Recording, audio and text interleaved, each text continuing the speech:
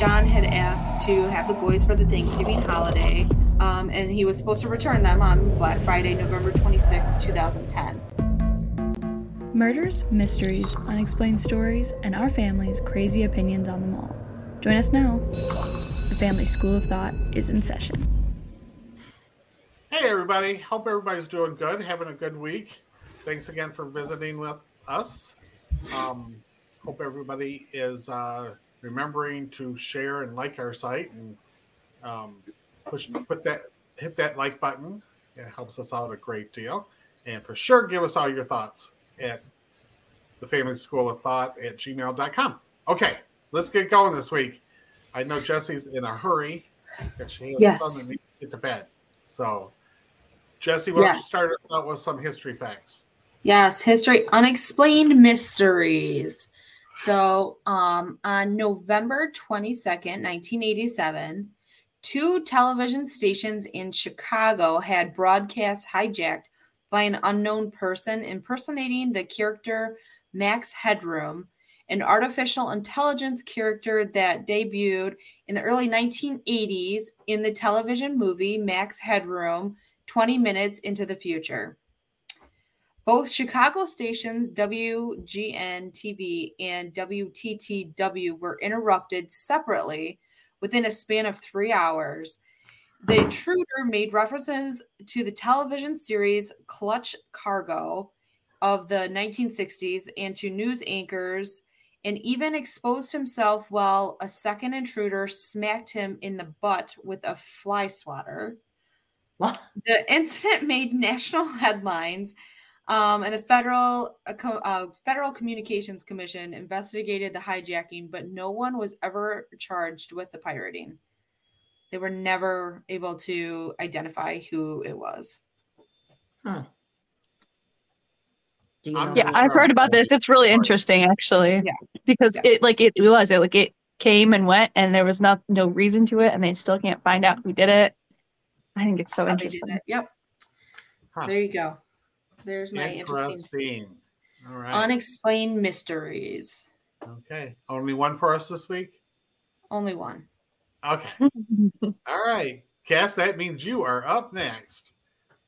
Oh, and I got a good one this week.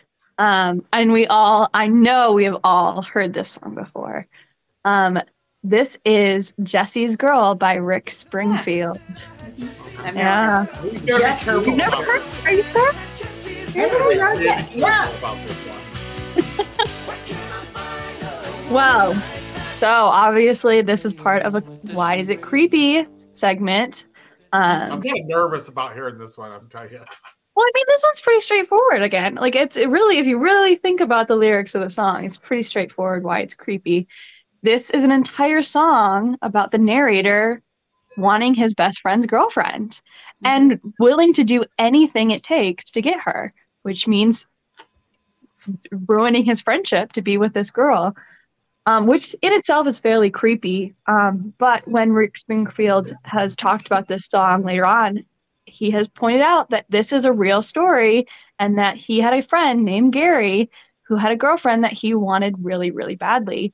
But instead of, talking to the girl, he just wrote this song. He admitted in an interview with Oprah that he never talked to this girl. Not once did he ever talk to this girl in the entire time he had a crush on the girl.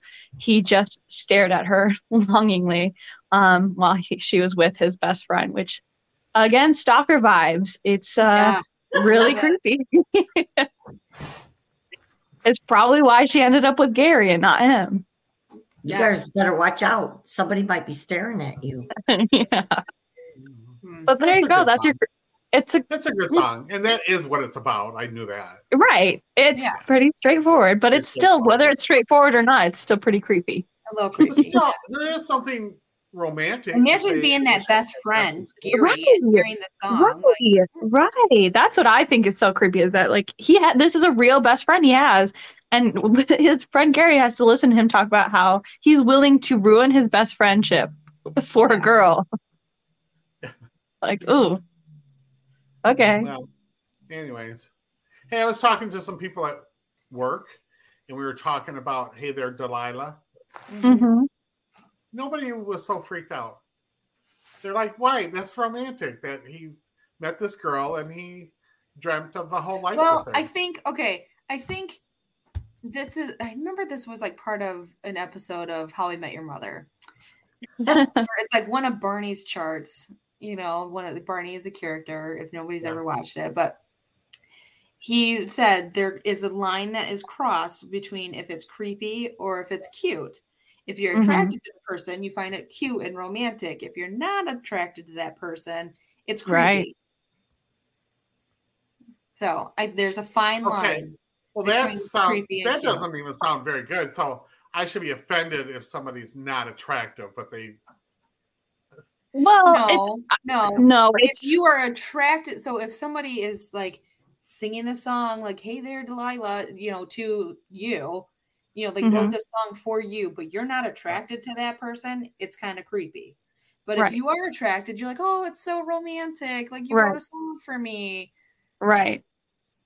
Like it's not about like you being mad at them for singing the song. It's about whether or not it comes across the way it should. Yeah, it could be it's cute or it's creepy, depending on how you feel about that person. And I've stated this a million times with this song. The creepy part is not always just the song. It's about the like backstory, that the fact that this Delilah was a real girl that he wrote this song about, and she had no idea who he was. And he wrote this top charting song about her, and she has to be like, okay, that's really nice. Yeah. Well, probably if I did that, I would probably really never identify the person. You know what I mean? Right. But he named her straight up. Her real name is Delilah. I think it is kind of neat. I can see, I mean, I don't write songs. Actually, I do, but for me to like meet somebody at a party and just kind of fantasize about the life I might have with that person and putting it into a song, I don't think anything's weird about that or creepy. Now, if I go to the person and say, hey, I wrote this song, now aren't you going to fall in love with me? That's kind of creepy. That's kind of creepy, right? But if I just said, hey, I wrote this song about, or if I wrote the song, it became a hit, and I just said, yeah, it was about this girl I met, and, nothing ever came about it, but I was just kind of daydreaming of what would happen. I think that's kind of cute and romantic. I don't think anything's wrong with that. Yeah. And quite frankly, maybe Delilah wasn't such a delight if she was so offended by it. Interesting. So says the man. Right. Yeah. I could do 1,000,005 true crime stories about women who have rejected men for lesser reasons and then got murdered. But hey, that's fine. It's not like it was a rejection. It wasn't a rejection, but it's still. But I'm just saying that, like, the creepy factor of what if he had gone to her and been like, well, I wrote this hit song, so you can date me now. You. So no, that's different. So that's the line. That's the line where it's like it's dragging on that line where you got to be like, no. I think it's romantic and cute. It's towing the line. It's towing the line. Hey, let's take it to our listeners. Is it cute? Yeah. Is it creepy? There you go. Let us know what you think. We've got 3 women saying it's creepy and 1 man saying it's not. So I'll tell you what, because he's the man. One of them is a woman that thought it was romantic until she thought about it. You did kind of ruin that song for a lot of people. All right. I still love the song. And my next daughter is going to be called Delilah. We're not having another daughter. You never know. Well, you with you know. Mm-hmm. You've already got 3. I think that's good. Yeah. Okie dokie. Who's up, Jesse? It's me. Yes. Let's hear your story for the week. So this is a story that is a little close to home. It is about the 3 Skelton brothers who disappeared in November of 2010 from Morenci, Michigan. Do you guys remember this story? No. Is there a railroad track involved in it? What? Is there a railroad track involved in it? Not that I know of. Okay. I mean, maybe, but I don't think so. I might know the story. It was three brothers, very young. And this happened in November 2010. At the time, the brothers were Andrew was 9, Alexander was 7, and Tanner was 12. Or I'm sorry, Tanner was 10. Oh gosh, Andrew was 9, Alexander was 7, Tanner was 5. It has been, and this happened in 2010, so it has been just over 12 years since this happened. And we really have not found any new information that leads to the whereabouts of the three brothers. I think I do remember the story. I was going to say, I'm surprised you guys don't remember this because it was big news. Do you remember it? Yeah, I do remember it. Yeah, I do remember it because and I think maybe once we get into it, you guys might catch on for you guys because this involved the parents were separated. They weren't fully divorced yet when this happened, but the mom had allowed the three boys to go to the dad's house for Thanksgiving, and her only requirement was, because she had full custody of the boys, her only requirement was that she wanted them to be dropped off or picked up, back in her custody by Friday morning so that she could go out and go Black Friday shopping with them. And they never came home. So what happened to the dad? Well, that's part of the mystery of this story. So their father asked to have them. The father's name is John. Yeah, John Skelton. Mom's name is Tanya, and she goes by, I'm assuming, her maiden name now. It's Zuver. I think it's how you say it. Zuvers. John had asked to have the boys for the Thanksgiving holiday during their divorce proceedings, and they were in a custody battle. And he was supposed to return them on Black Friday, November 26, 2010. They went to stay with him on the day before Thanksgiving, so Wednesday, the day before. And they were seen outside in the backyard playing. And then it was Thanksgiving Day was the last time a neighbor had saw them outside playing in their backyard. And that was the last time that they were seen.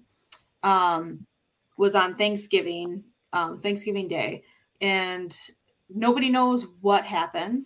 That's where the mystery really kind of comes about, is because between Thursday, November 25th, and Friday, November 26th at 4:30 a.m. there's a time period of nobody really knows what happened, and what happened with the boys. So the boys on Thanksgiving Day, the dad went to the ER for a broken ankle, and he told the emergency room that he attempted suicide by hanging and fell and broke his ankle. And when he was in the ER, he said he had three boys. They were at home, but they were safe. He didn't want them coming into the hospital with him. And so he said he had young boys, so they went to check up on the boys. The police came and found nobody at the house, but the house had been kind of ransacked a little bit. It looked like there was just things thrown around. And so then he was questioned again on, where are the boys? And he said, well, I sent them to a neighbor. Her name was Joanne. I forget her last name, but her name was Joanne. And so they started looking to find out who this Joanne person was. Come to find out, there's nobody by that name that lives in the neighborhood. They couldn't find any information on this Joanne person at all. And so then he later said, well, I gave them to this woman. I don't know what her name is, but she's an Amish woman. That's an underground Amish community, because I wanted them to be safe. I didn't want them to be home while I was committing suicide. I wanted them to be safe. So the mom, Tanya, had gotten worried about the boys because she all of a sudden, like on Thanksgiving Day, was no longer receiving any communication back from John. And so she got worried, and she went over to the house and tried to see if she could find them on her own. And nobody was at the house because he was at the hospital at the time.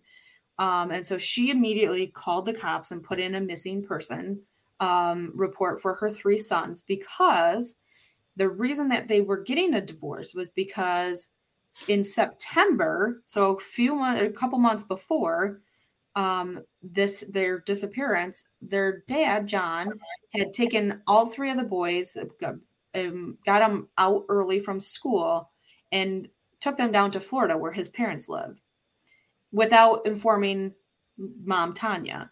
And so the school, she only knew because the school had called and said, hey, John came and picked up the boys early today. They said that they were going on a vacation down to Florida, so have fun on your trip, kind of thing. But we just want to let you know that they've been picked up already. And so she, called the cops on him because he did not have her consent to take the kids out of state. And she was worried about it. And so she kind of let it go, let that happen again. But then a month later, a few weeks later, he took the 2 older boys to Florida again without her consent. And it was at that time that she said, nope, we're getting a divorce. And she filed for, full custody, and was trying to, finalize everything with that, because he obviously wasn't, he was trying to get these boys out of the state without her consent and, without her knowing about it, but she kept finding out. And so she kind of had the last straw. She said she was going to get a divorce, but he had been, on good behavior. So on Thanksgiving, she thought it would be okay to let them stay with him for a couple nights and then, be there and pick them up on Friday. But John's story continuously changed every time he talked to somebody, and the cops that were investigating this still to this day believe that he has knowledge of where the boys are, or what happened to them, and is just not sharing that information. And some of it is they think that it's due to he just was upset that she was divorcing him and was trying to get full custody of them. But that's something that the police, the head detective, the Lieutenant Jeremy Brewer, has said that there's every so often that they'll get a tip in these last 12 years, they'll get a tip that makes a lot of sense to them. But when they're throwing all the resources at this, but they can't get the dots to connect. And so there's been tips that they've went through every year. There was, information about a blue Dodge Caravan that was around the area where the dad was, but it's just nothing is connecting. And that is something too that the police, once they started investigating this, found out the neighbors last saw the boys again on Thanksgiving out in the backyard.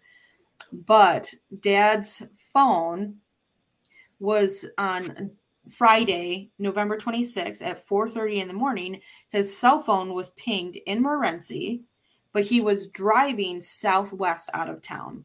And then at 5 a.m., his phone pinged again, but it was in Holiday City, Ohio, just over the border between Michigan and Ohio.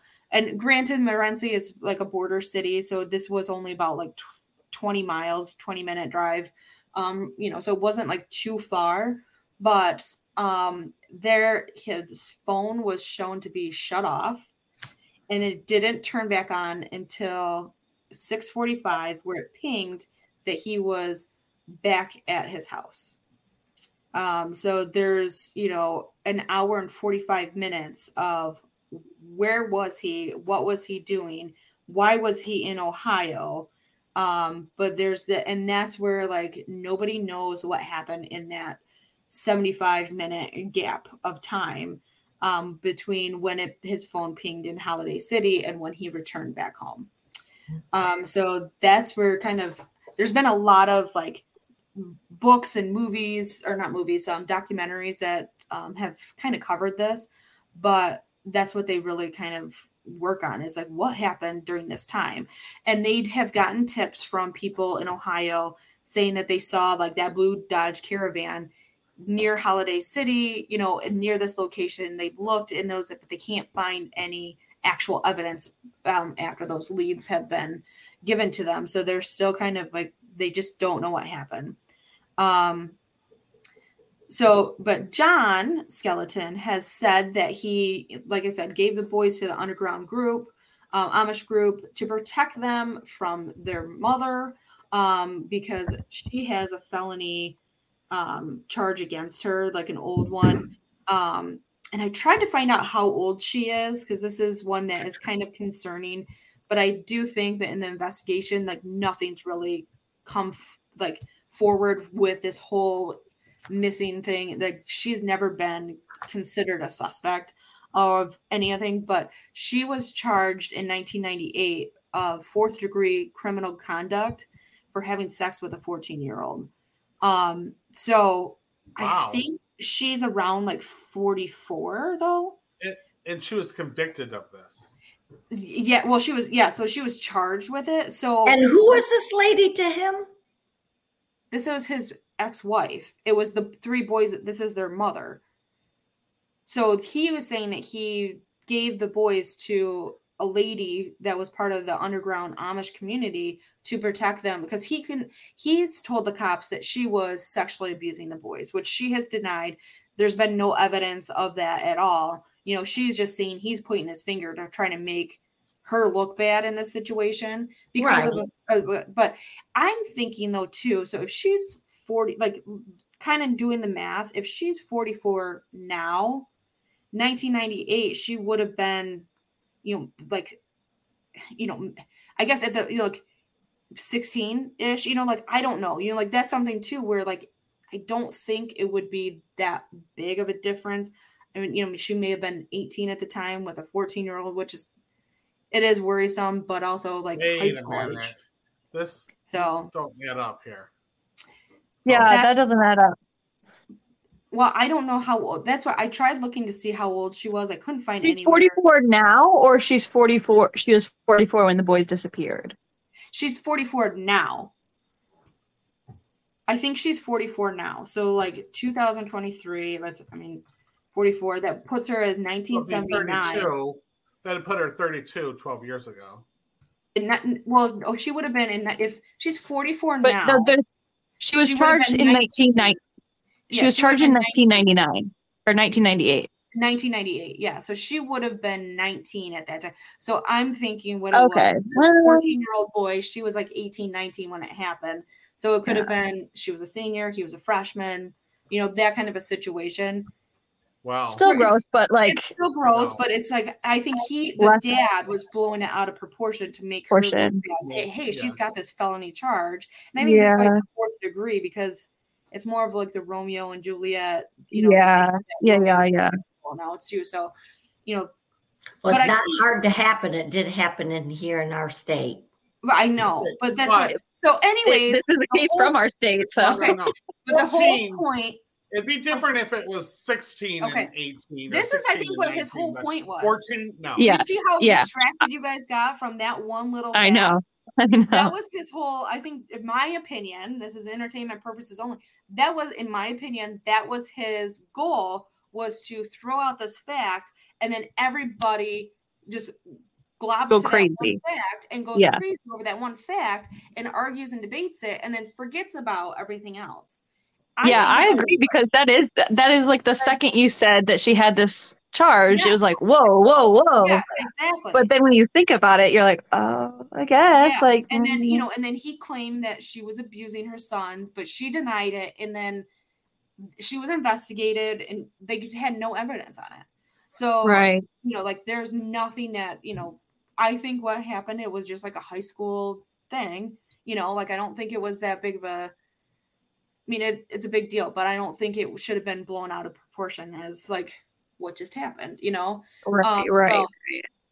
But the Lieutenant Brewer he said in 2020, at the 10-year anniversary that he fully believes that John Skelton is holding back key information to this case. And that he knows exactly what happens. And he is quoted as saying, "This is not a case of everyone hates John Skelton. We just want to find these boys." So I think it's one of those things, because Morenci is a small town. Everybody knows everybody. Everybody, is friends with everybody. But that's something too, is that they know he's not telling the full truth on this. So,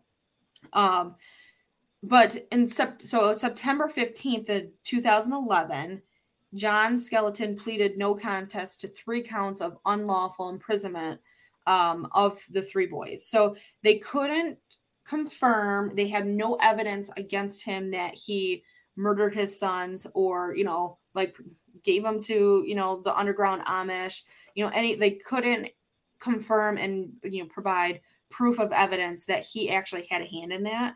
So he was charged with kidnapping of his own kids and then unlawful imprisonment. And so in 2011, he was convicted and sentenced to unlawful imprisonment of the 3 boys and was sentenced to 10 to 15 years in prison. So he was denied. He was up for parole in 2020 and then again in, I think, August 22. So just within the last 6 months. And he was denied parole both times. He will be able to apply this year for parole again. But I couldn't find what month of this year. So I'm assuming probably August, September again sometime.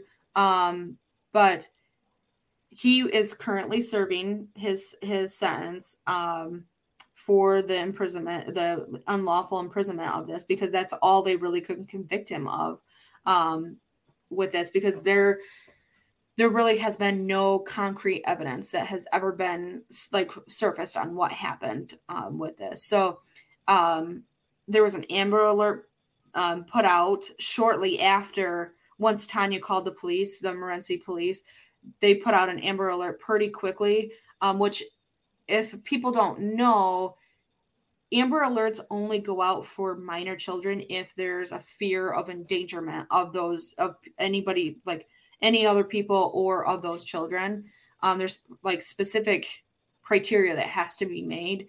But because John had taken the boys out of state twice within the recent months without her consent, they considered that an endangerment, those acts and his previous behavior and endangerment because of that erratic behavior.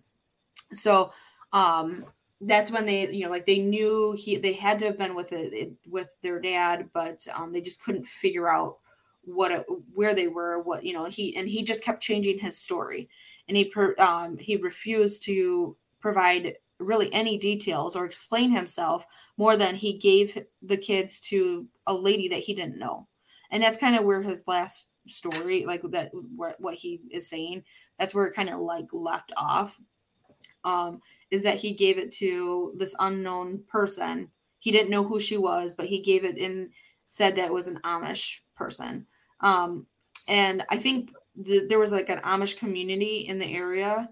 And the police investigated and kind of talked with them, and, just to kind of rule out that. And the Amish people, or that Amish community has gone on the record stating, we don't have TV, we don't, they don't use electricity, but they don't have any information on these 3 boys. They don't know where they are.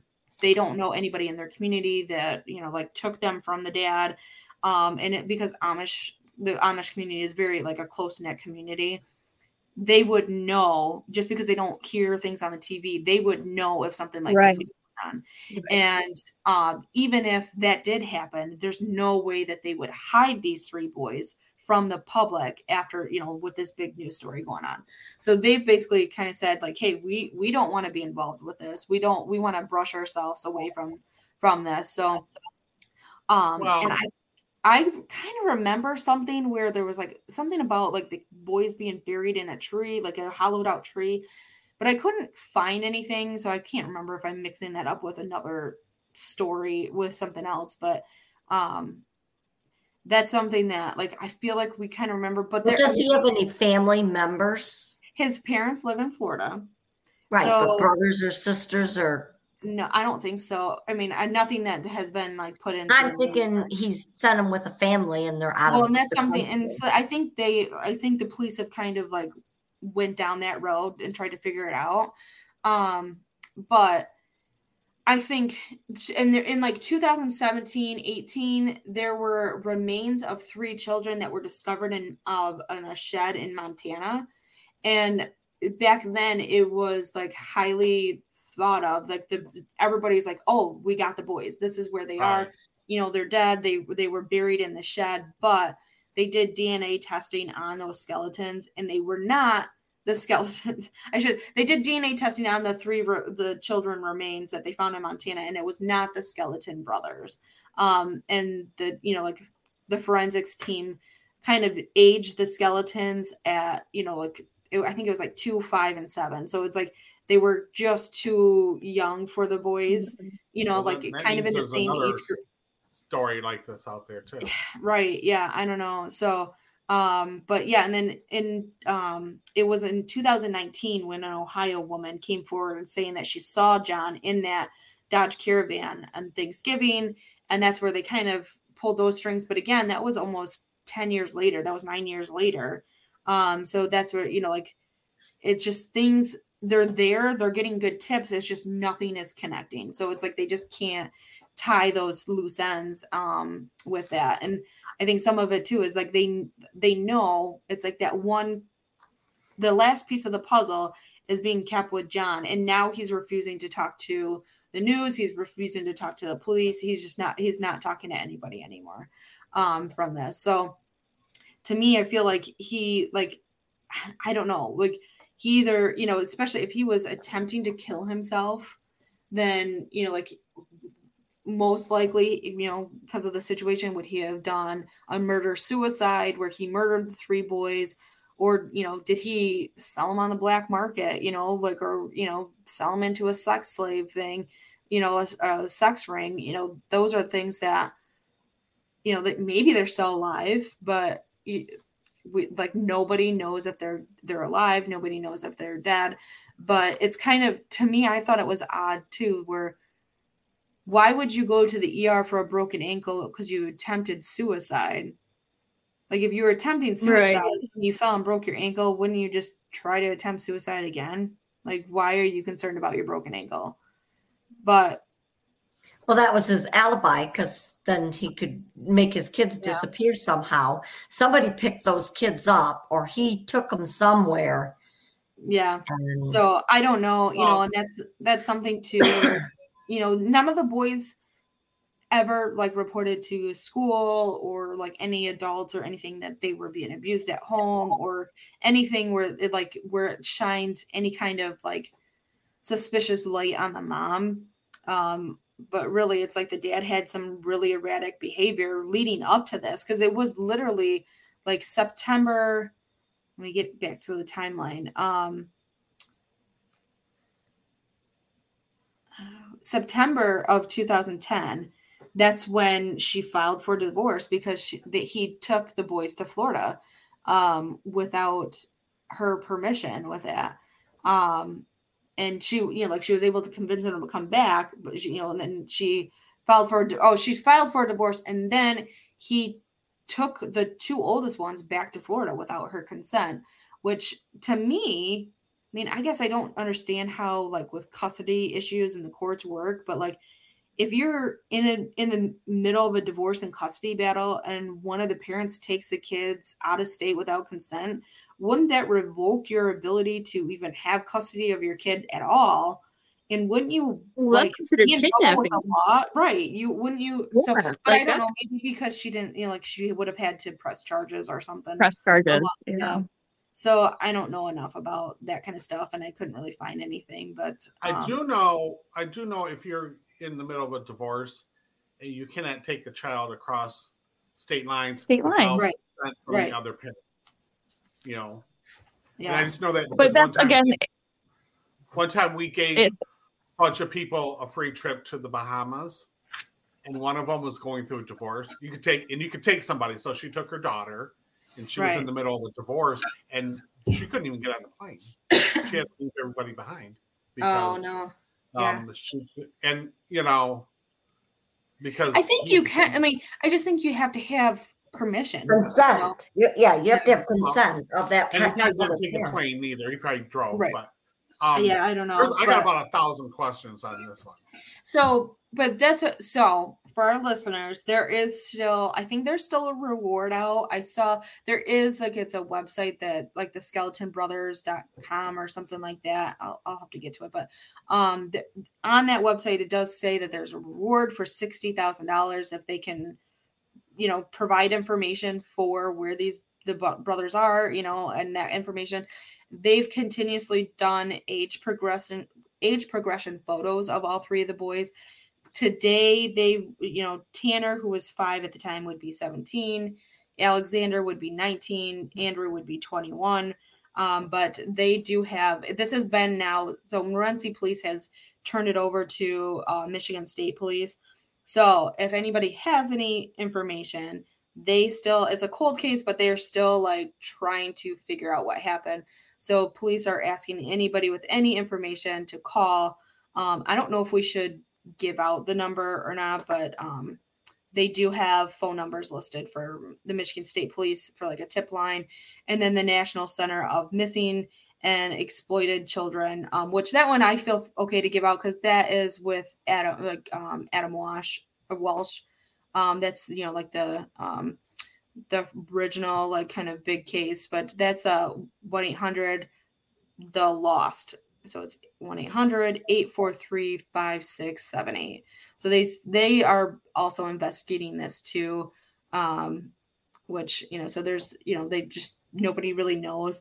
I read some stories. Some of them are really old. This is a 12-year-old case now, but some of them are kind of older, with the mom, Tanya, still is holding out hope that the 3 boys are alive. But I did see somewhere else too, where she says, you have to be realistic. And she, hopes that they're alive, but there's, a realistic possibility that they're no longer alive for that too. So. Well, is Grandma and Grandpa still alive down in Florida?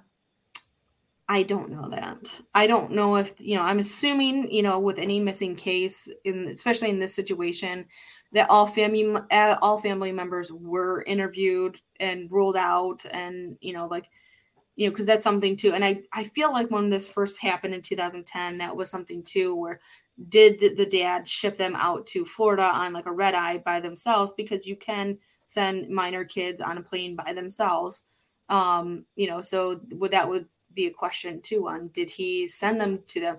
I think that was ruled out pretty quickly though, so who knows? But I know, but I just don't how do you know that the grandma and grandpa didn't drive up, I'm thinking, and then hide them somewhere? Okay, well, let's put it in this kind of situation. If Matt and I were, in the middle of a divorce and a custody battle, and I said, hey, take Odin and hide him from the world, would you be okay with that? Would you ethically and morally be okay with that? And I'm arrested for endangerment and kidnapping my own kid. No, let me take that back. If my children were being molested, right? Well, that's not the case. I could see myself taking them, hiding them. I'm not going to trust the judicial system to correct this or.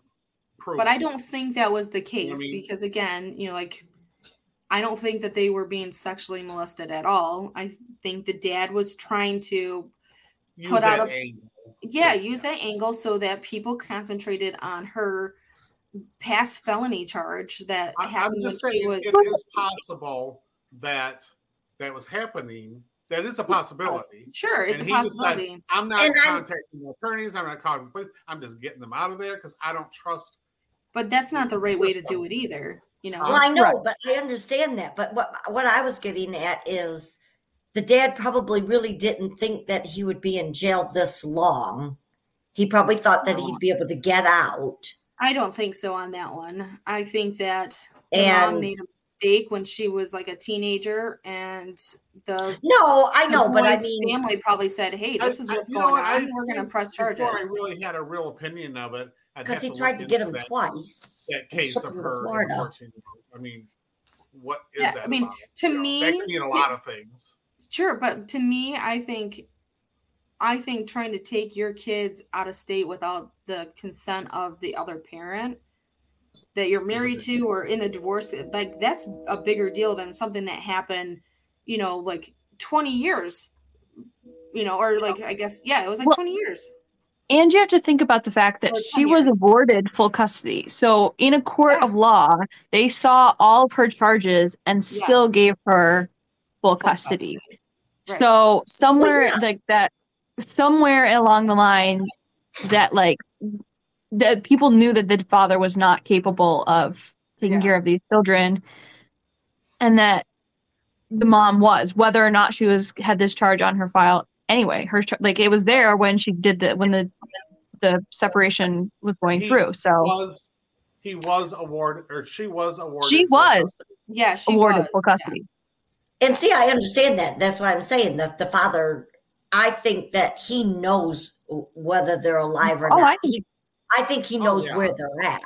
He knows, and that's what and that might be why he's not talking or saying anything. I think that they're still alive somewhere, and he thought that he'd be out of prison to spend the life with them. And somebody's got those 3 boys. Somebody's raising those boys for him. Has anybody really looked into it, whether or not he had any outstanding debts or anything like that? Could he have lost the children? Right. And that's what, did he sell them on the black market because he had, did he, so I don't know. And that's something I really looked into a lot of this, and a lot of the stories, it's more just the local news stories. There's not even a Wikipedia page on this, which I found kind of crazy. So, but I did find, so the grandparents live in Jacksonville, or they did at the time. So this story is from 2010, but the grandmother, Roxanne Skelton, she was 60 back in 2010, so she'd be 72 now, said that she told the newspaper she believes that an unknown person has the boys, and hopefully they will return the boys. So I think his parents really didn't know what, or at least they're telling the public that they didn't know anything what was going on either. So I don't know. I don't know that I believe that they weren't. Maybe they weren't in on it, but I bet you they know the story. Yeah, I agree. Especially because he was trying to get them to go down there twice. Right. So they knew that they were coming. The grandparents knew because the son had tried to do it twice. So there's something sneaky about it. And I really think that he's got somebody watching them. And they're probably out of the country, so nobody can find them. Maybe.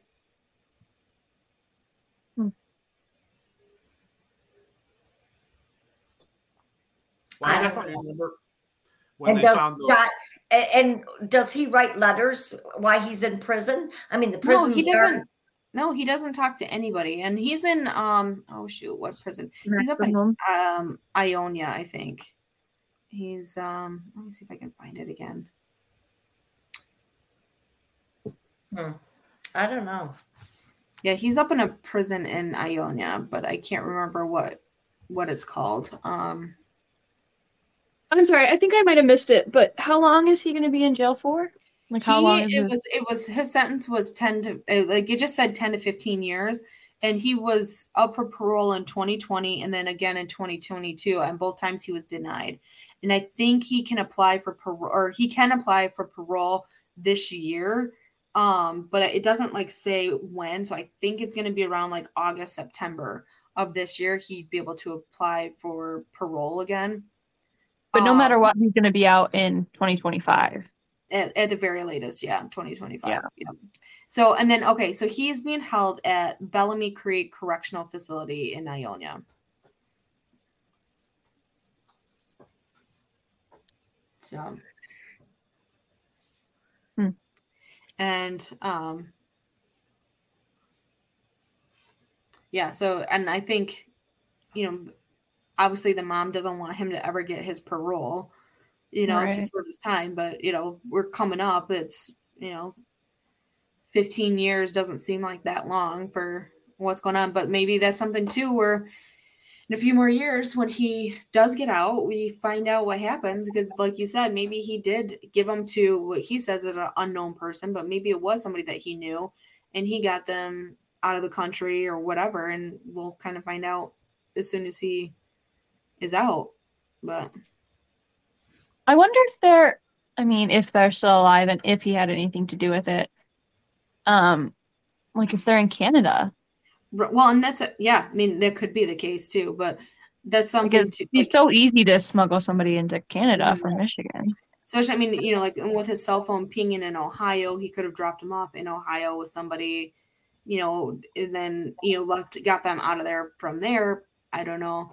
But I also think too, like, I don't know, this isn't like, I feel like it was national news back in 2010, but it really hasn't been broadcast too much since then. But you would think as like boys, especially the older one, he was 9 at the time, like you would think like, oh, what happened to my mom, but I also think some of it is like kids are so impressionable, especially at that age, that if you're told like, hey, we got you away from your mom because she was abusive, they start to believe, they're brainwashed and start to believe it. Right. But, and if they're with a group of people that don't watch the news, that aren't involved in anything going on in the world, they could be living there and they probably have been told some horrific story of why they're not with their mother. Right. And they would hide them. They would hide people. Right. Oh, I'm sure. Right. Because it's them against the world type of situation. Yeah. So they would hide people.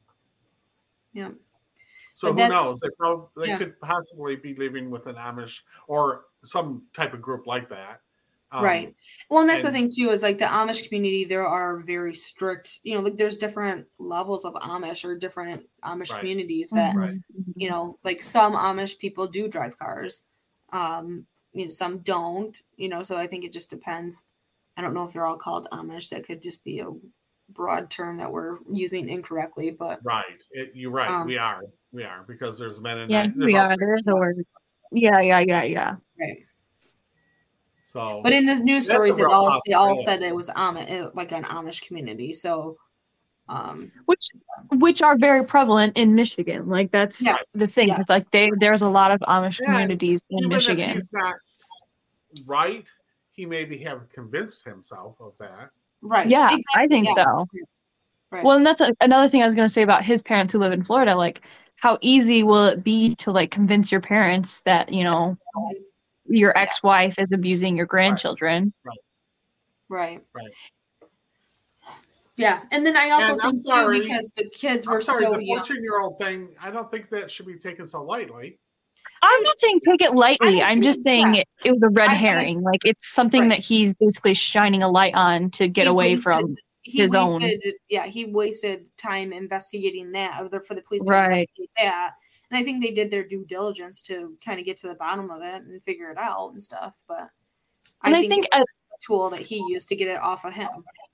And you have to think about like in 1998, that kind of like if she was 19 and he was 14, like it's gross. It is. And unfortunately, if it was a man and like if the girl was 14 and the guy was 19, we wouldn't think it's so crazy. But it is so. I went to high school with kids that were 14 dating 18, 19-year-olds too, and 20-year-olds. Nobody batted an eye. And so we wouldn't think anything of it. Who married when she was 20, married a 73-year-old. Yeah, exactly. But you know what? That turned out well, didn't it? It did. It turned out very well. Yes. So, wow. But so that's what we're saying is like, I don't think she was 20. It's not right, and it's still gross. But at the same time, like you have to think about when you first hear it. Like when I first heard it, and Jesse saying she's 44, I'm thinking she was like 30 at the time when she got this conviction with a 14-year-old. But it's different when it's 19. Yeah, it is. And 1998 was not 10 years ago. No. So it was 30. It was more than 20 years ago. It was 25 years ago. Because we're in 2023. It was 25 years ago. Yeah. So it is not, we're not saying it's okay or we should take it lightly, but it's probably nothing to do with these children. Yeah, and that's what I think too. It was never anything to do with the boys going missing. Oh, no, I don't think so either. Anything on that end. I think he lost custody and was upset that he lost custody and did what he needed to do to get his boys. Yeah, right. And we'll never know if they're alive or not, because even if he does get out of prison, if they're out of the country, he's going to go wherever they're at. So if he leaves the country, I think he's going to be followed. Hopefully he's going to be followed. I would think so too. Yeah. Like, well, I'm hoping so too. Because when you get out of prison, you just can't like up and leave the country. Right. So you're on parole. What? I didn't hear what you said. But you can if you're Charles Manson.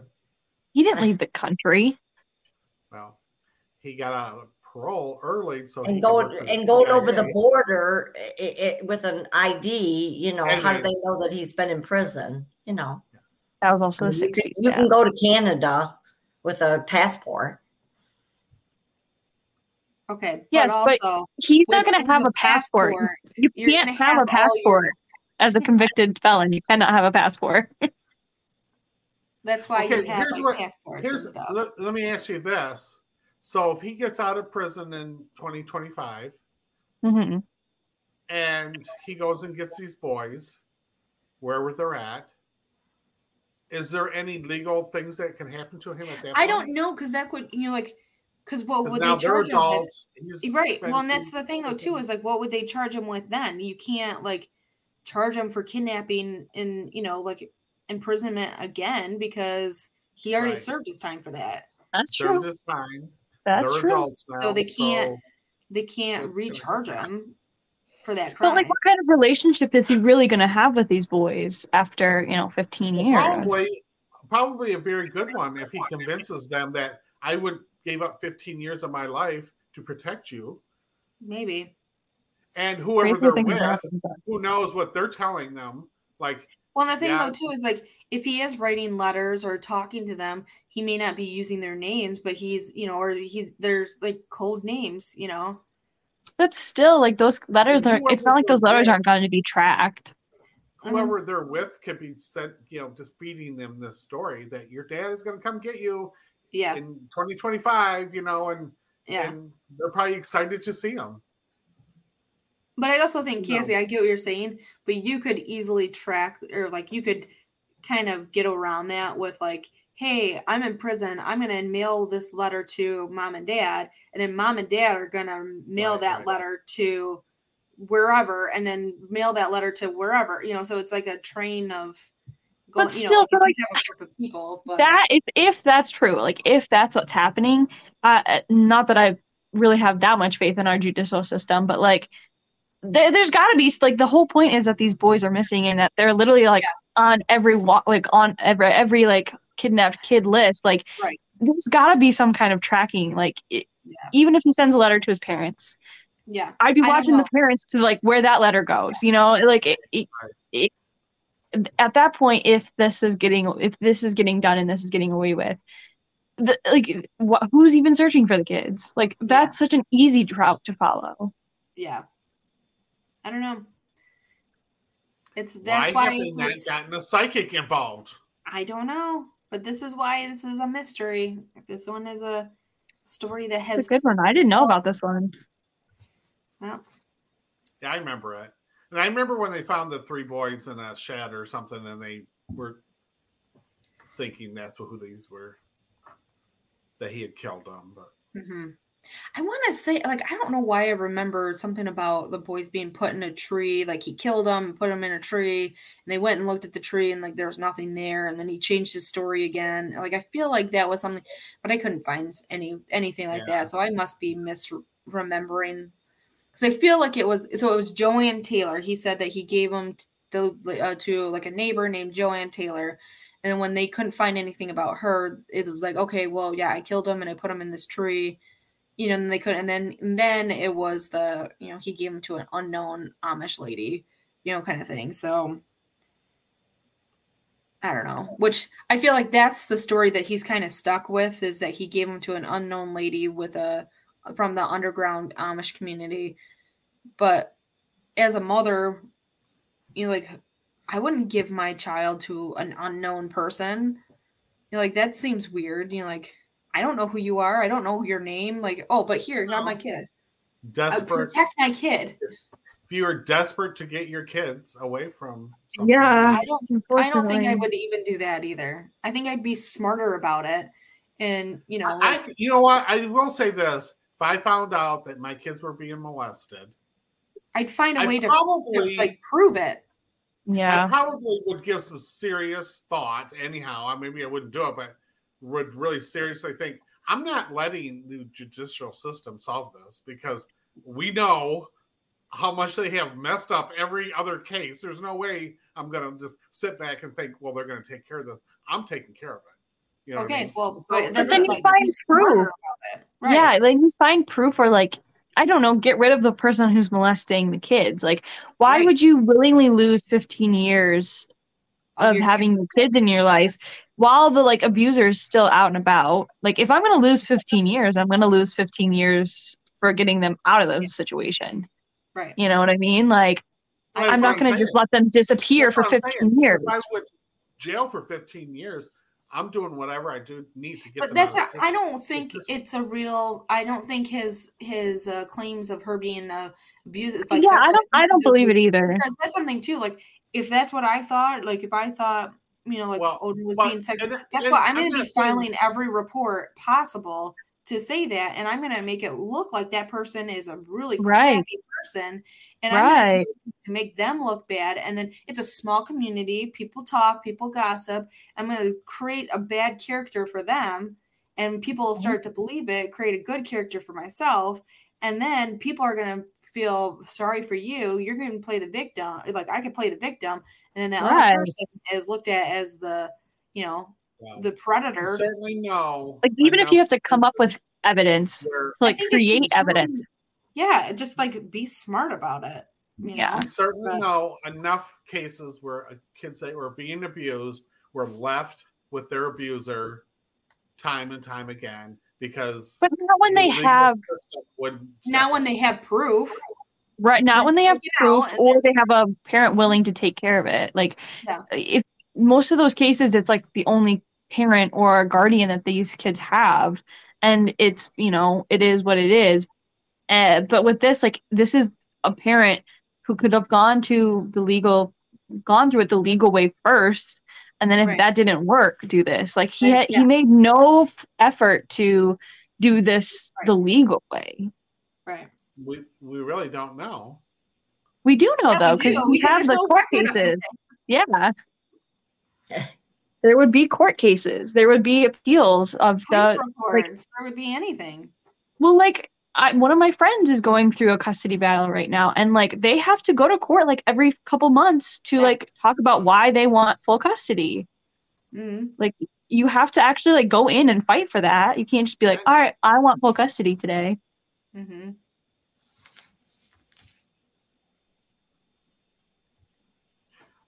Even when the parent is not a good fit or abusive, you have to go in there and try. Mm-hmm. You have to get a lawyer and do the due process.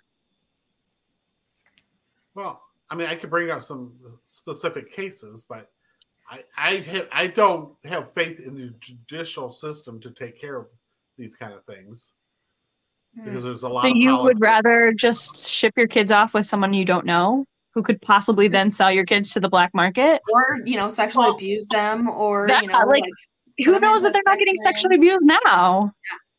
Who knows that they weren't sold into the sex market, and now they're living somewhere else as sex slaves, and they're chained up in a dungeon. Yeah. You never know. I think I would rather have a record put on there, because then when it comes down to it, there's proof. Yeah. Record all your evidence. Especially with this, yes, it's not a national known case, But even for it just to be a Michigan known case, like I would want to be able to go on the news and be like, look at, I filed this appeal. I did this. Yeah. And I told people she was an abuser. Right. And record conversations and do It that. was If a you're national really concerned news. about it. It was national news. That's what I said. It was in 2010 when it first happened. It was national news. But I think it's kind of burnt out since then. You know, like every other story, you know, give it another, give it a couple days. Have and then social media back then, and that's what makes a lot of these stories. They did have social media back then. It just wasn't as Not big as it is now. But also, like, unfortunately, I've had Facebook since 2005, okay? Okay. MySpace before unfortunately, kids going missing is a daily occurrence. Yeah. So something like this, even with it being such a kind of crazy case, it will fall through the cracks. Mm-hmm. Yep. So, I don't know. We may never find out, or give it a couple years. Maybe we can roundtable this again in, 2025 and find out if we know anymore.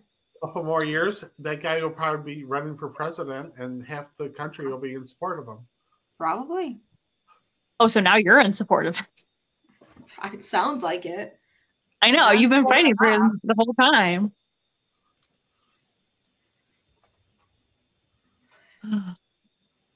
I don't know. It's crazy, though. I don't remember this story at all. And this was like right when I was in high school. 2010. Yeah, you would have been in high school, so I don't know. But you got to remember, like, I was in high school where I was doing, like, part of the news broadcast team and the digital media arts team. Like, this would probably be a story I would have talked about. You were literally doing the news. You were on the radio station at this time. I was a broadcasting station. Yeah, I know. You probably actually did a story on it, but you just don't I'm sure I did. I just don't remember it. Yeah. There's like no way I didn't do a story about it. Had to fit it in between, corn reports and bail. And polkas. Yeah, and polka music. And the polkas. I don't know. It's a sad situation. Anytime kids are involved, it's sad, but to not know. But there's so many unknown kids all over the world where they're at. Missing. Yeah. Missing. But I just think it's pretty sneaky that he tried to kidnap him twice. Yeah. And now that shows something. He's not cooperating whatsoever anymore.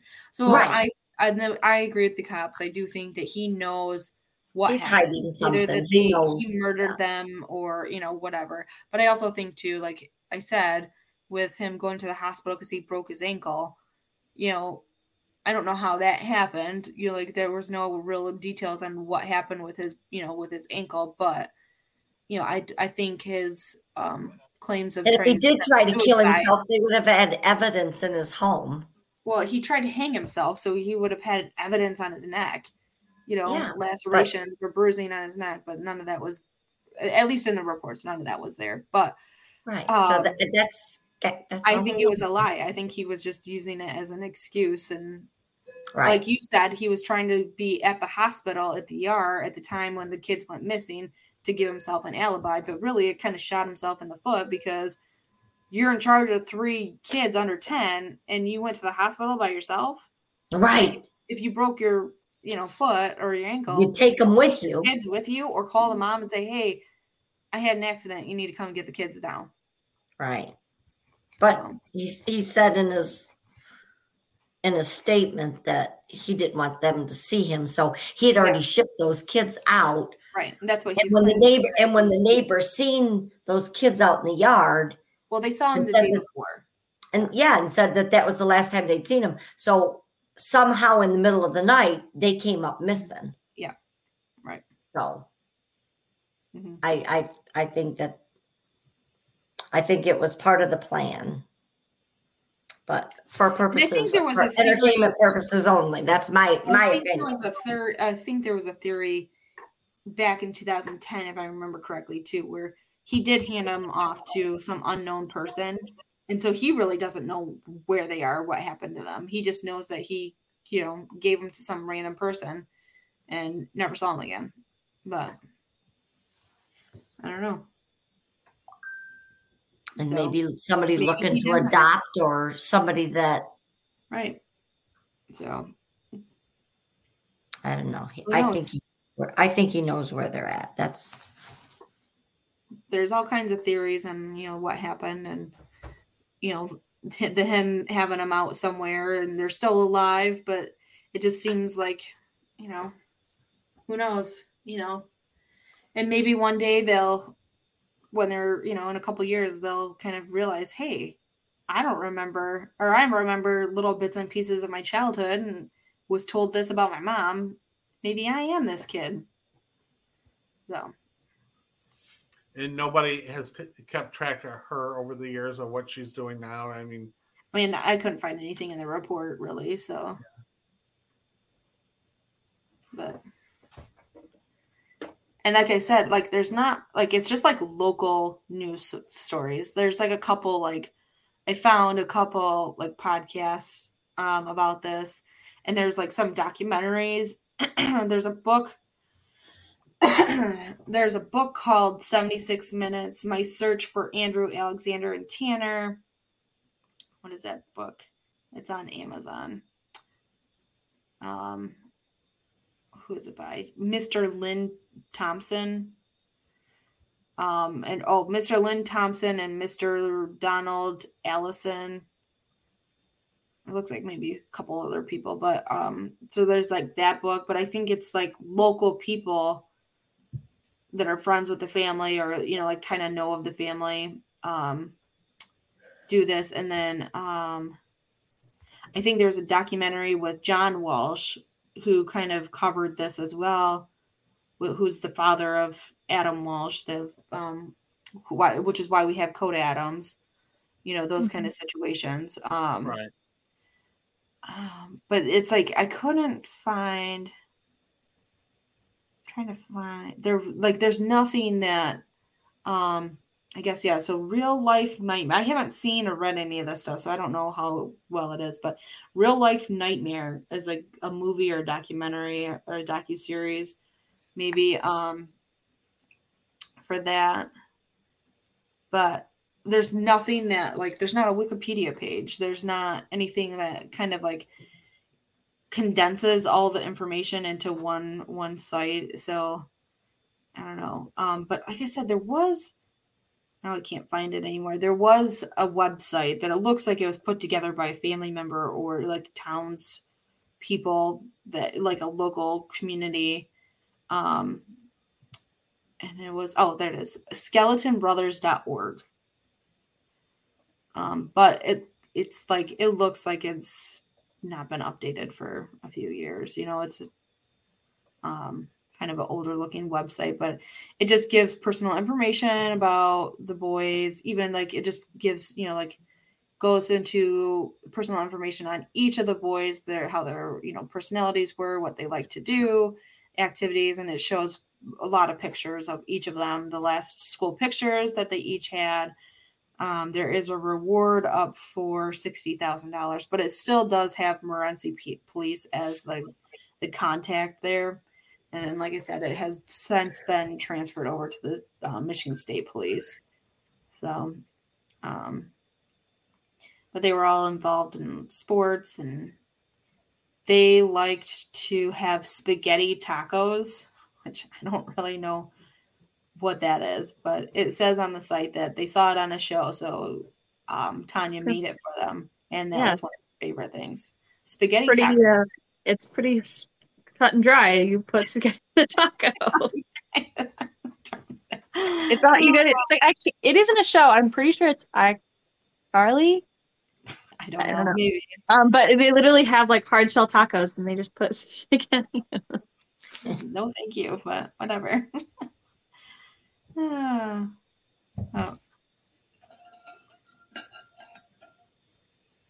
Yep. So, yeah, that's all I have for that. So, That was a people good want to one. look into it.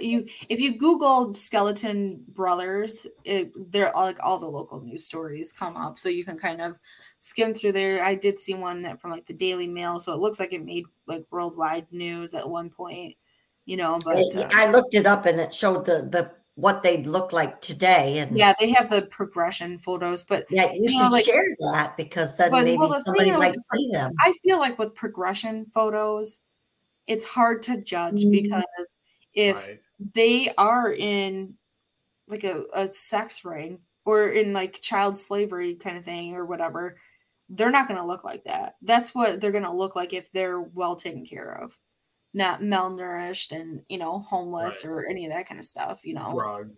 Yeah. Right. So I think, they continuously, like every couple of years, they update those photos for the age progression, but I think it's hard to like really use those as well. Have you guys ever done those age progression photos? Mm-mm. No. I was also just thinking, has an age progression photo ever worked? Like, I feel like I've never heard a story where they did the age progression and it like I did one on myself, or somebody did it on me. I don't know how it happened, but I looked identical to my Uncle Bob. So I assume that's exactly what I'm going to look like, because you could look at that picture and that's my Uncle Bob. So I don't really need an age progression photo. I mean, you could literally look at the pictures. I know you could literally look at the pictures on the screen and figure out what I'm going to look like in 20 years. You'll look like me. Yeah. So when I'm old and wrinkled and farty looking, that's what you'll look like. Yep, exactly. Yay. Yep. But that's all I have for this week. All right. Good show. Very interesting. Anybody got anything they want to add? And that was really for entertainment purposes only, because it was mostly opinions. Yeah, exactly. Yes, because we really don't know too much information. See that coming across the screen. Yeah. Yep. Anybody got any funny stories they want to tell us, or serious stories? Okay. Just trying to. Okay. All right, guys. Well, thanks for joining us. I hope everybody enjoyed it. Look forward to seeing you guys again next week. And everybody have a fantastic week. Okay. Bye. Bye. Alexa played the Family School of Thought.